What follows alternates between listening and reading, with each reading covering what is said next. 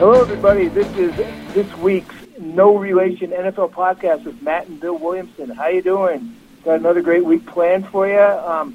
This week's going to be really quarterback heavy. There's a lot of news surrounding the quarterback position, and that's great because it's good copy. Everybody wants to hear about the quarterback. So, Matt, before we get into that heavy, you went to the Steelers camp this week, right? This weekend. How did everybody look? What stood out to you?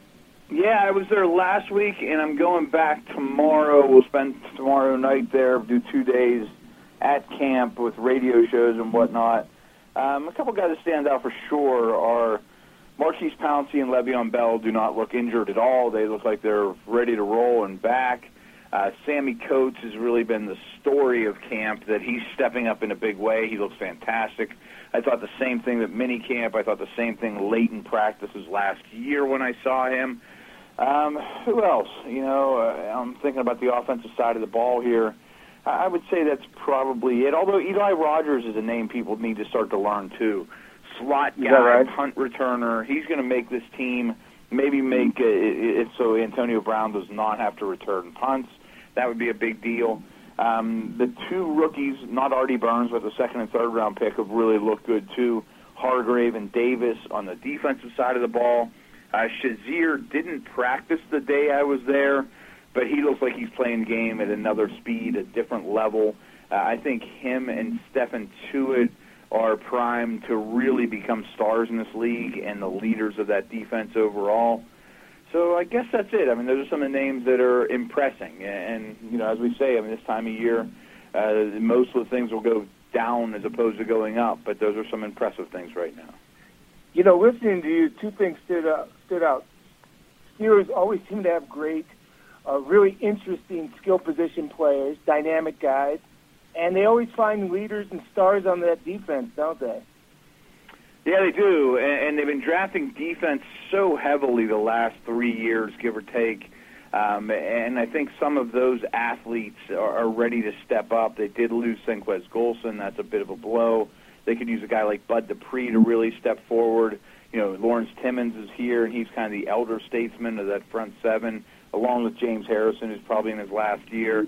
But, yeah, if Shazier and Tuitt step up to be star-level players, easy Pro Bowl-type guys, especially Shazier, the defense could be pretty good because the offense is going to be there. Interesting. Last question about the Steelers. Is there any worry or any bad vibes about the suspensions and things? Certainly, there's some injuries. There's some challenges there for all the talent that this team has. There are some challenges going into the season. Yeah, there are, and there's some injuries as we speak. Who knows what they're going to get? Their first-round pick, Artie Burns, is kind of a work in progress. But to answer your question, no. I really don't get that vibe at all from writers, from players, from coaches. It's just such a stable organization, and they just keep moving forward. They got that next men up mentality. Tomlin's been there forever. You got Big Ben. You have such stability that they overcome big things every year. So, no, I don't think that's, looming. You keep hearing that people think that Bell's suspension might get lifted. I don't know, but boy, when he comes back, he's going to be a big-time player for them. I lied. One more question. Could this team end up in the Super Bowl? Yes. I look at the AFC, and I think the Steelers and Patriots are heads above everybody else. Even after Bengals, that, huh? I'm straining for number 3. I'm not sure whose number 3 is in the AFC, but I think those are the two top dogs easily. You're not liking Cincinnati at all? I think Cincinnati's taking a slight step back. I think Denver takes a slight step back. I think the Raiders take a step up. I think San Diego takes a step up, but not a Super Bowl team. Kansas City's kind of a constant, and nobody out of the South has me excited as a true contender. Yeah, interesting. Well, speaking of Denver and quarterbacks, I'm at the Broncos camp today, and, as expected, Gary Kubiak announced that Mark Sanchez is going to get the first quarter Thursday night in Chicago. Trevor Siemian gets the second quarter, and first-round pick Paxton Lynch gets the second half. And, I know people were kind of laughing and scratching their heads yesterday when they released their depth chart, which means absolutely nothing right now. and they had both Sanchez and Simeon as the number one quarterback. I mean, I think this is to be expected. You know, what I've gleaned from being there today, and I'm writing about it for today's Pigskin later today, is that nobody's really stepped up. This has all been predictable because there's really no other answer. And, you know, 2 weeks into camp, none of them has really stepped up. I talked to one prominent NFL player who's been at camp a lot this year, former NFL player. He said, I haven't seen anybody have a good day out of those three yet. And he goes, none of them have been starting quality. He goes, I think they have a problem. But I think they knew they had a problem going in. I mean, how do you see this? I mean, do you see Sanchez starting the season? How long does he last? I mean, when's Lynch get into the picture? I mean, what's your thoughts? It's scary. You know, obviously they won the Super Bowl last year with subpar quarterback play. But I got to think the defense takes a slight step back. You know, now we're hearing Talib could be suspended for 8 games. They lost Trevathan. That's they lost Malik speculation Jackson. so far, you know, or light reporting, but yeah. Yeah, okay. Never been a Sanchez believer. You know, if you're going to win these close, low-scoring games, and Manning throws the ball over a ton too, but do you trust Sanchez not to screw it up? I really don't.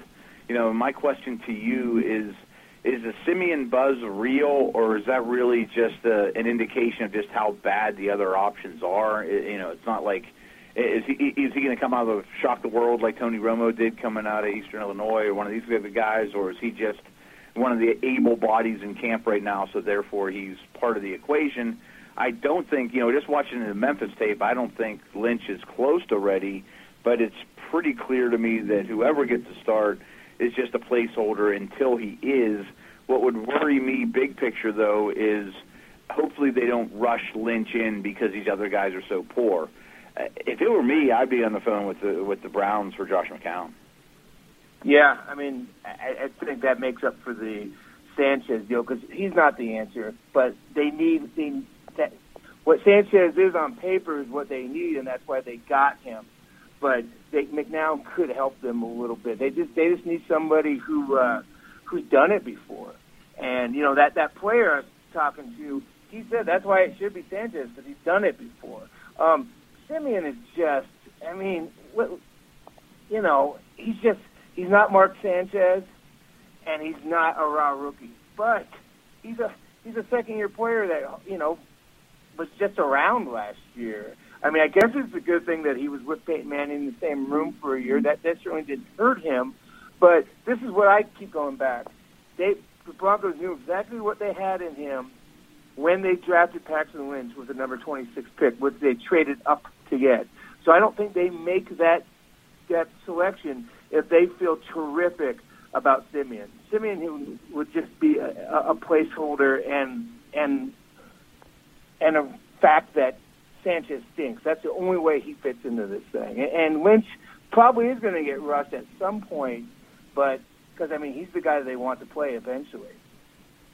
Yeah, and you kind of alluded to it, and to me, the only reason I feel like, and you're there and I'm not, the only reason I feel like we're even talking about Simeon is because he was in the meeting rooms with Peyton Manning, but more importantly, he was with Kubiak. I mean, he's the only one of the three that was here last year. I would think almost by default, mentally, he should have the leg up on all those guys in terms of what Kubiak's looking for in the offense and the verbiage and all those things. And Kubiak's a system guy. Kubiak really relies on brains.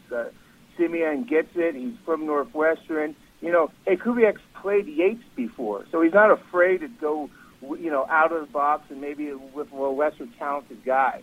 So maybe that does happen. But I think this is the most fascinating storyline of the NFL preseason. I mean, this is the defending Super Bowl champion, and they have nothing at quarterback.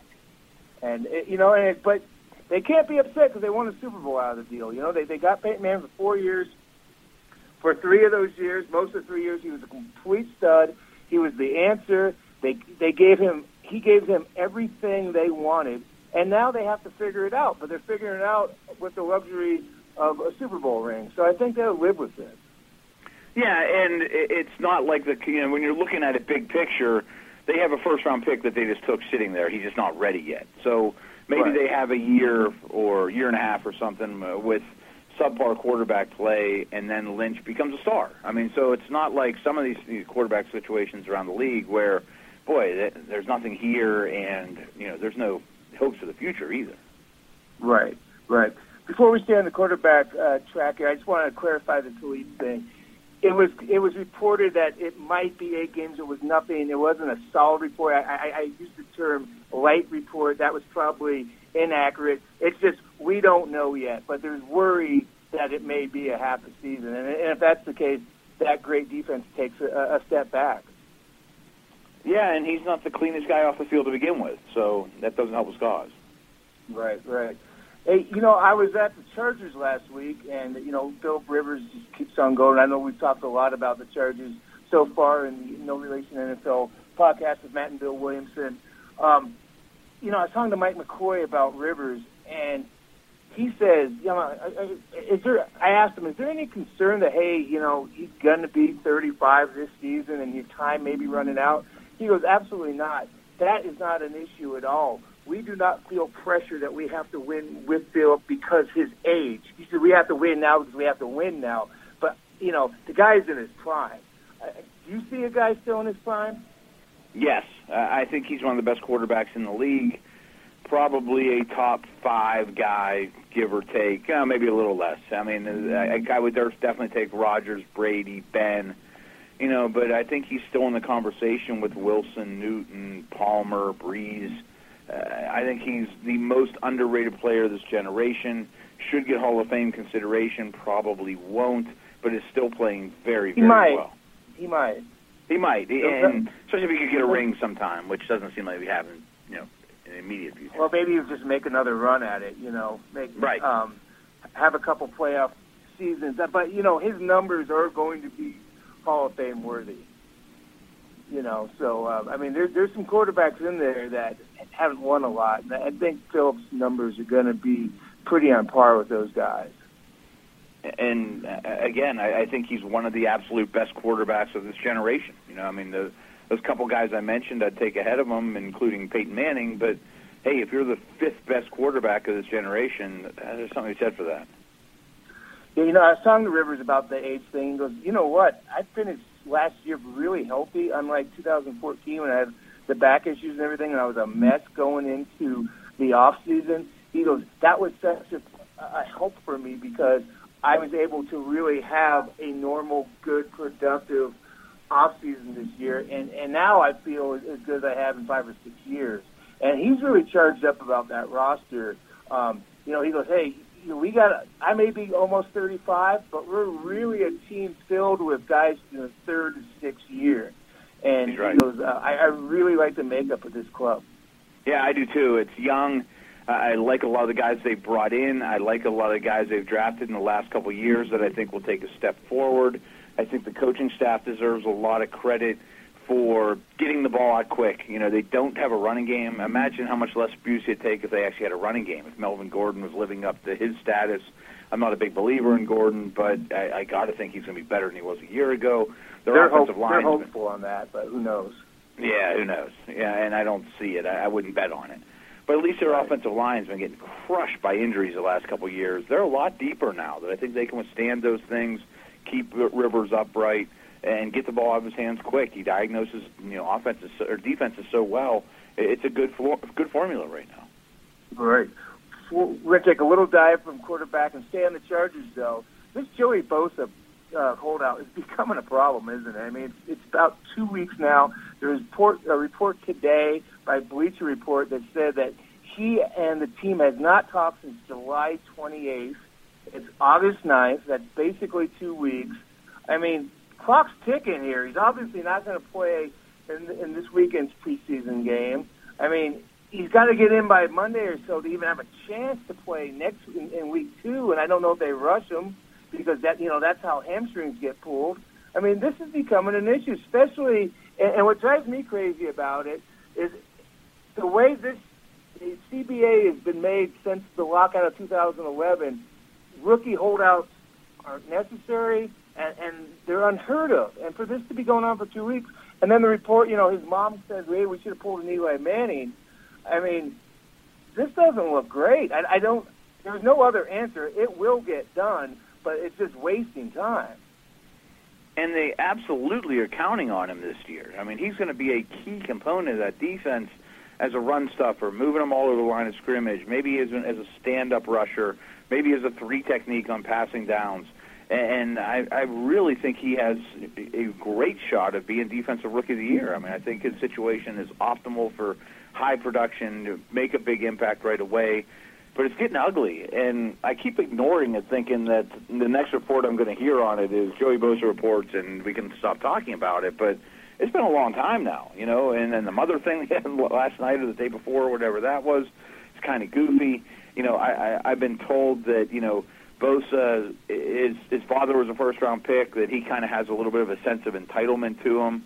But I also get the feeling, too, that the Chargers are kind of being cheap on this, too. You know, they're not exactly known as the organization to be the most aggressive, that winning at all costs type organization.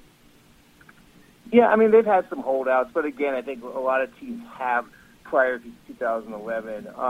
You know, I've always, you know, it's going to end at some point. He will be in uniform. I covered the Vikings in 2002 when Bryant McKinney didn't sign until, you know, friggin' Halloween. You know, and that just took such a toll on the team. I don't see this happening. But on the other side of the token, these rookie contracts are so easy now. The fact that it hasn't happened is like, there's got to be some real disconnect here. Yeah, what's the deal? I mean, why isn't it done now? And if they're not talking, it's not going to get done anytime soon. It is bizarre. I mean, I assume you're agreeing with me here, but there's no chance that they're going to be like, hey, we're going to trade Bosa. You know, he's not happy, or we're going to trade the guy somewhere. I mean, that's not going to happen, right? Well, today's the last day they can do it, ironically, and okay. Nobody has any rookie cap pool money. So, right. It's something that both sides have to figure out, and I think as soon as they both realize we got to figure this out, and it's not that hard, and we're just talking about offset money, essentially, let's just get it done. You know, so, you know, I saw a report that was interesting. Hey, you know, his dad was an NFL player. Apparently his parents did well with their money, and he doesn't necessarily need the money yet. But if he wants to be an NFL football player, and I think he does, he needs to get to camp, and he needs to start playing football. Right. And you wonder what his teammates are thinking, too. Like, you know, when he arrives, like, hey, dude, about time you arrive. I mean, you wonder if there's going to be immediate friction or immediate, you know, barrier there between them.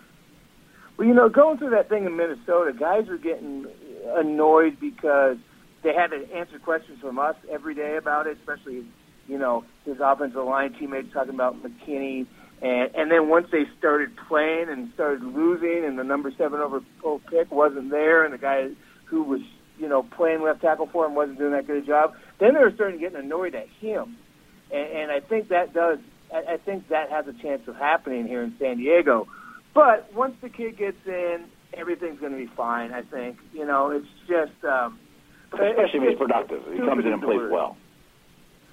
Yeah, stupid is the word because I can see this guy signing, like, you know, August 25th, pulls a hammy, you know, August 27th, and now he's out to week 4.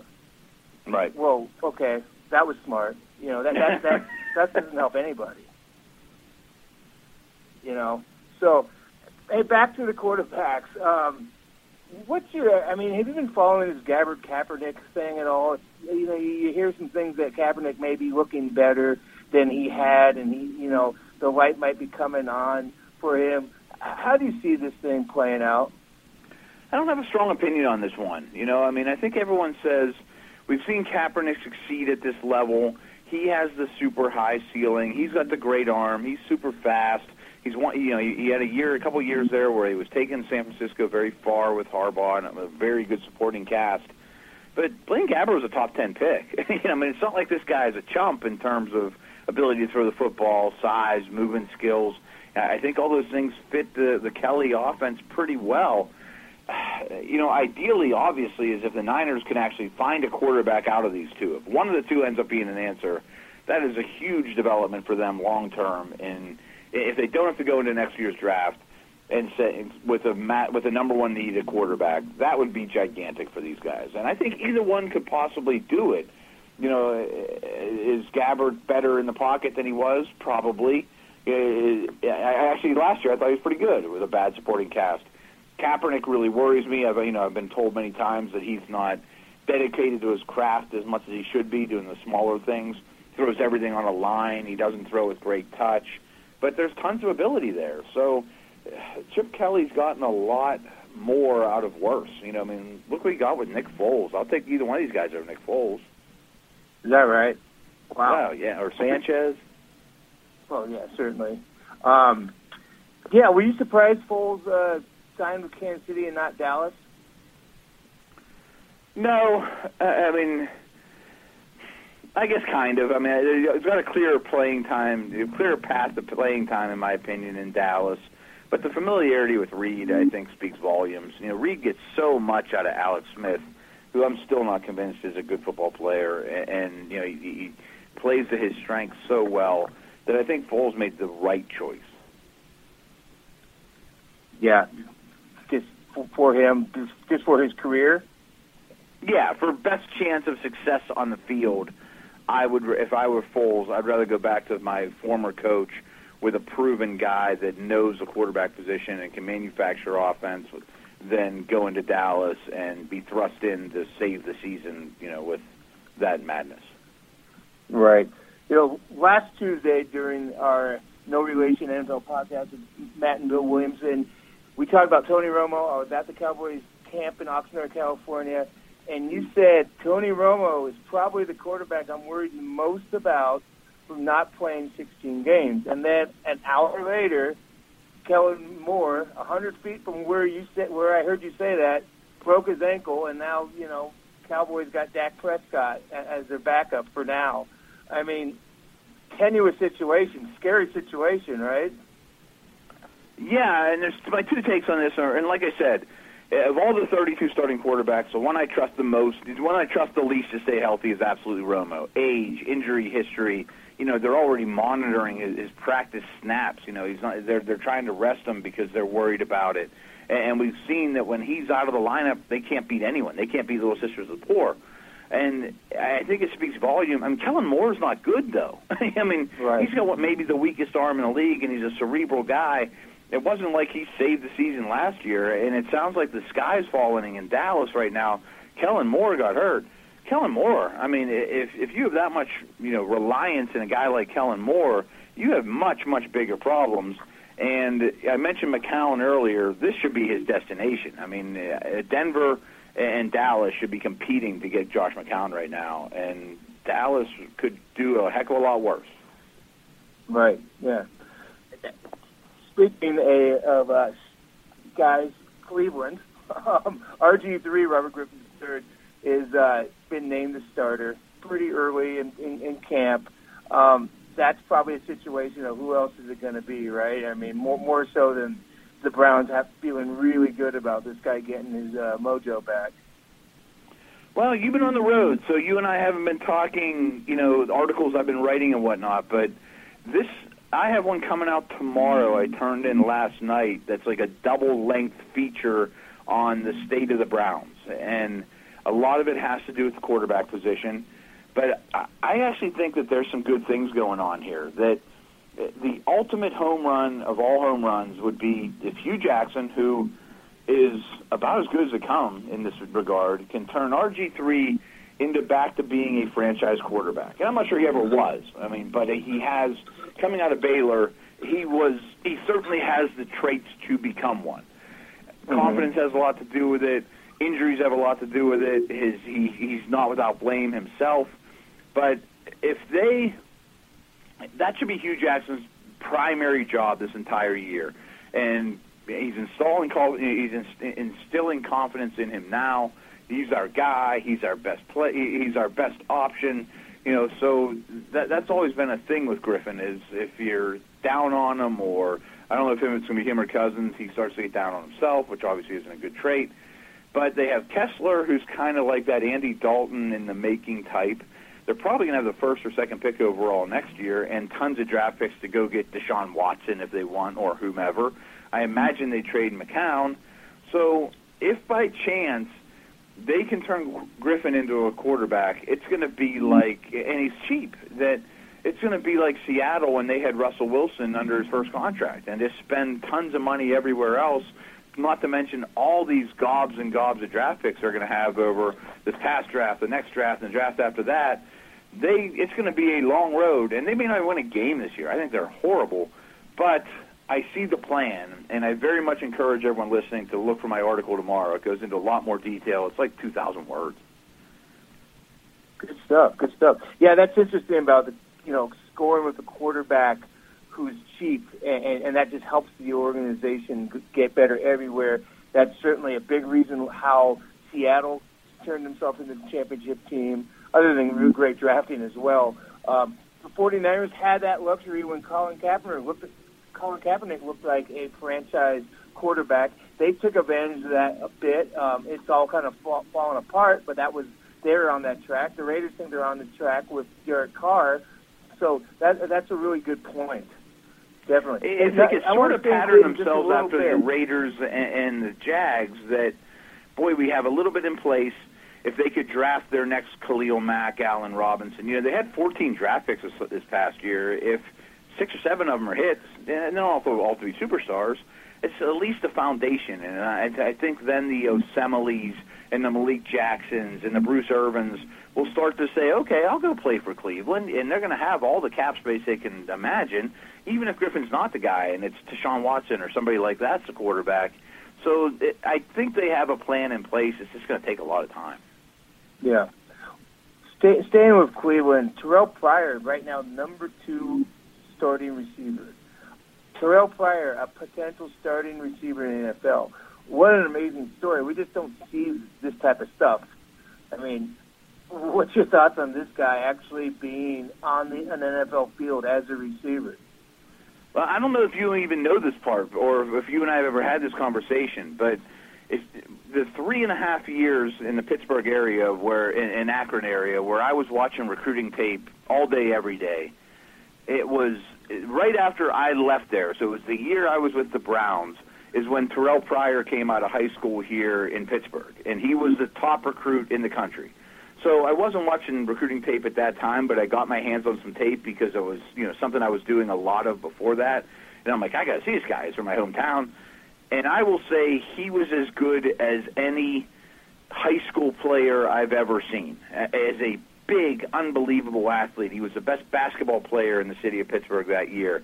6'5", 240. I thought he could be a tight end. I thought he could be a huge receiver. I thought he could be a pass-rushing linebacker. I thought he could be, so many different things. That he's a remarkable, big, smooth, explosive, powerful athlete. So in a way, I'm not really shocked. He's given it a couple years, and if he dedicates himself to it, he has the natural ability to be not only a good run, not even a make the roster type wide receiver, but maybe even a difference maker. But look what they have there, though. They drafted 4 wideouts, including Coleman, who all reports are glowing on. Josh Gordon returns. So one thing I'm pretty certain is if we have this conversation a year from now, we're going to say the Browns have wideouts. Well, let's start. To start. And that's part of the article I talked about. They drafted pass rushers and they drafted wide receivers. It's a pass-first league. It's a good place to start. Yeah, definitely. Pryor, I think Pryor came in with a bit of a bad rap because the way he came into the league, with suspension and kind of the black eye, with Ohio State with the whole tattoo scandal. But, I remember talking to Raiders coaches back then, about a year or two into his time in there, say, you know what? He's been really good to deal with, and he's a really hard worker, and he's a really earnest guy, and he cares. And I've been around him a couple of times, and he's a real bright guy, and you can tell that he has a lot of desire. So good for him. I mean, this is not a path most people take to receiver stardom, but again, good for him. And he's sticking to it, and could be a great story. It could be, and I think there's a chance that he's a valuable contributor this year for them. Yeah. You sad to see Tim Tebow try to make your Pirates? Maybe he's better at that than professional football. I don't know. I don't want to even talk about this guy. he couldn't make it in the league. He shouldn't have been a first-round pick. He can't complete passes. Maybe he's a great DH or something. I don't know, and I'm not going to try to project him there. But, I mean, best of luck to him. One point on him, it's a ton of Twitter today, and, why are you trying to change sports at 29 when you could have changed positions at 25 or 26? Especially when there's but teams do we know that, though, Bill? It's easy for us to say. Tight end or a fullback. Seems kind of weird. It is, and I've heard he's very weird, to be honest with you. Everyone thinks he's the greatest guy and he's a wonderful humanitarian and all those things. That's probably true, but I know a lot of people that aren't thrilled to be around him either. And do we know that anybody really wanted to take the time to say, hey, Tim, you've never caught a pass in your life, but we're going to make you a tight end, as opposed to coaching up these guys that we drafted in the 5th round that actually is a tight end? So I think it's easy sometimes for you and I to say, well, he's bad at quarterback, but, boy, he'd be a great fullback, or he'd be a great tight end. But somebody needs to coach him up, too. And there's only so many hours in the day. I mean, you go to your tight ends coach and say, hey, I know you're not busy coaching up these 3 guys. Why don't you coach up this guy who's never ran a route in his life or caught a ball? Right. But he did have some skills. He ran a field pretty. It was pretty cool to watch at points. I was talking to the voice of the Broncos, Dave Logan, today about Tebow a little bit. I was on his radio show, and of course that came up. And it's okay to talk about Tebow in Denver now because it's all over. They had a Super Bowl ring, and it's okay. And he was saying, God, it's some of my best memories in the booth calling these radio games of all these unbelievable finishes from this guy and stuff that you, for 3.5 quarters, you didn't think were going to happen. He's talking about the Broncos winning a road game in Kansas City with completing 2 passes. And, it wasn't pretty, but it was fascinating as hell. It really was. Yeah, it was, and I was certain that the Steelers would beat him in that playoff game. He only completed, I think, 11 passes in that game, but the Steelers didn't think he could throw at all, and he completed a few when it mattered most. And, I guess there is a clutch factor to him, and certainly going back to Florida, and he is exciting, and he's a different prototype. But in the end, he can't complete passes. He's a very terrible passer of the football. Right. It's kind of a big deal. Hey, our last quarterback topic of the day, and kind of circling back to start with Denver, Brock Osweiler and John Elway kind of created quotes this week, and it started with Elway telling the Denver Post that, he's kind of surprised that Osweiler was bent out of shape, that they went back to Manning Week 17 there in the second half. How's this story going to – are both sides going to say, man, we should have signed Osweiler. We maybe should have took care of Bedigo a little better. And Osweiler may say, I should have just sucked up and stayed with the Broncos. If he was on this field today, there would have been a lot less questions about the Broncos than I think I have now. I agree with that, but I have a lot of questions with him as a quarterback. I think he's got a lot of things to work on. I think don't quote me, but I think he has started either 19 or 21 games since high school. There's not much to judge this guy off of. He's big and he looks like Joe Flacco, but he doesn't throw like Joe Flacco. He's all over the place. Teams adjusted to him in the second half, and he was a much different player in the second half. He got benched for Peyton Manning that couldn't throw the football. So I think it's petty for Elway and Osweiler to be doing anything in public, and I'm surprised Elway even has shrunk himself to that to any degree. But in the end, I don't think Denver misses him, and I don't think Osweiler misses Denver. He got benched.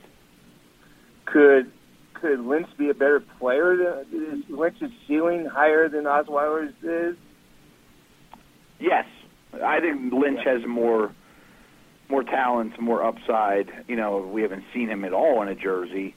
I would rather have Paxton Lynch on my football team than Brock Osweiler, and that goes quadruple for if you account for the contracts.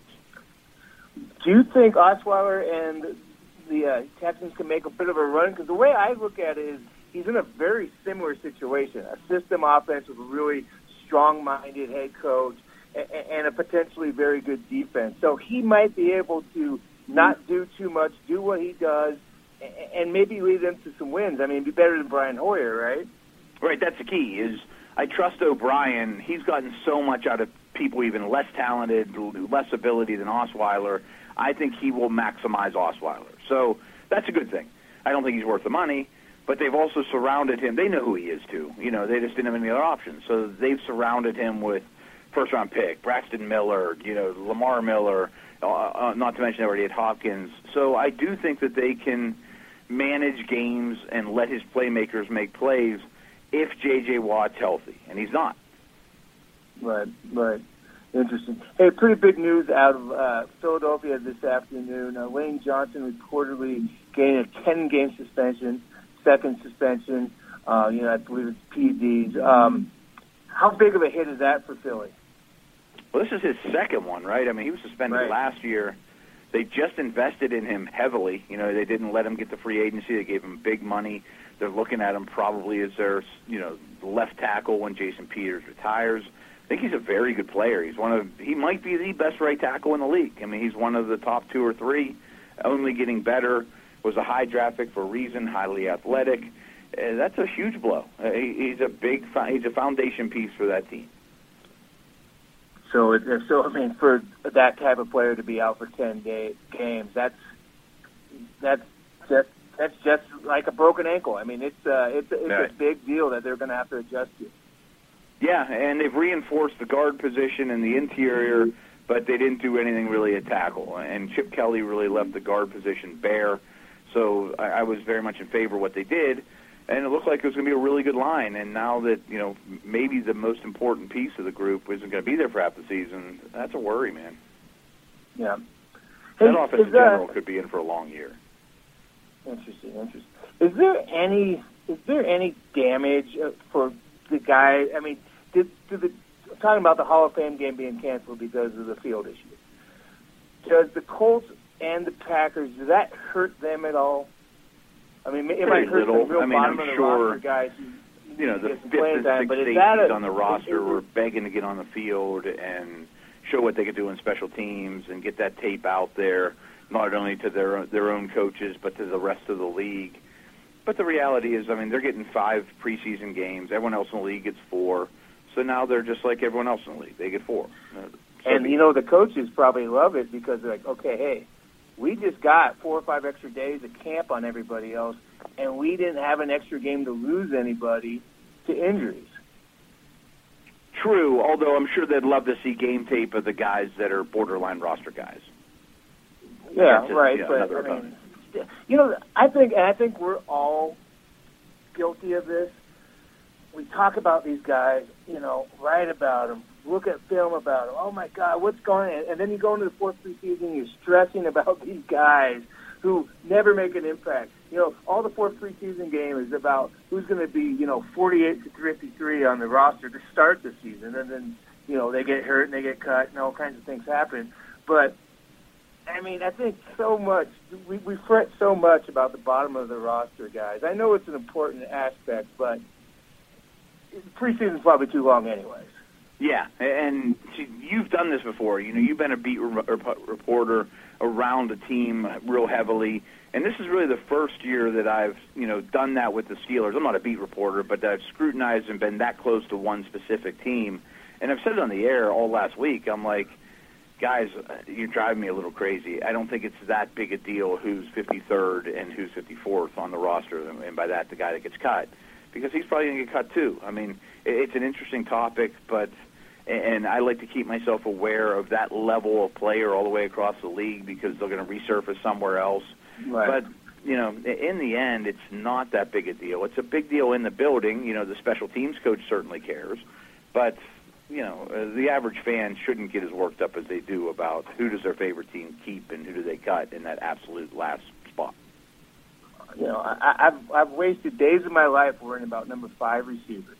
Oh, I bet. And then you get to week 4 and go, God dang it, that guy hasn't been active all year. Right. They pick up somebody else, or yeah. And I get those days back. Can I get my career back, please?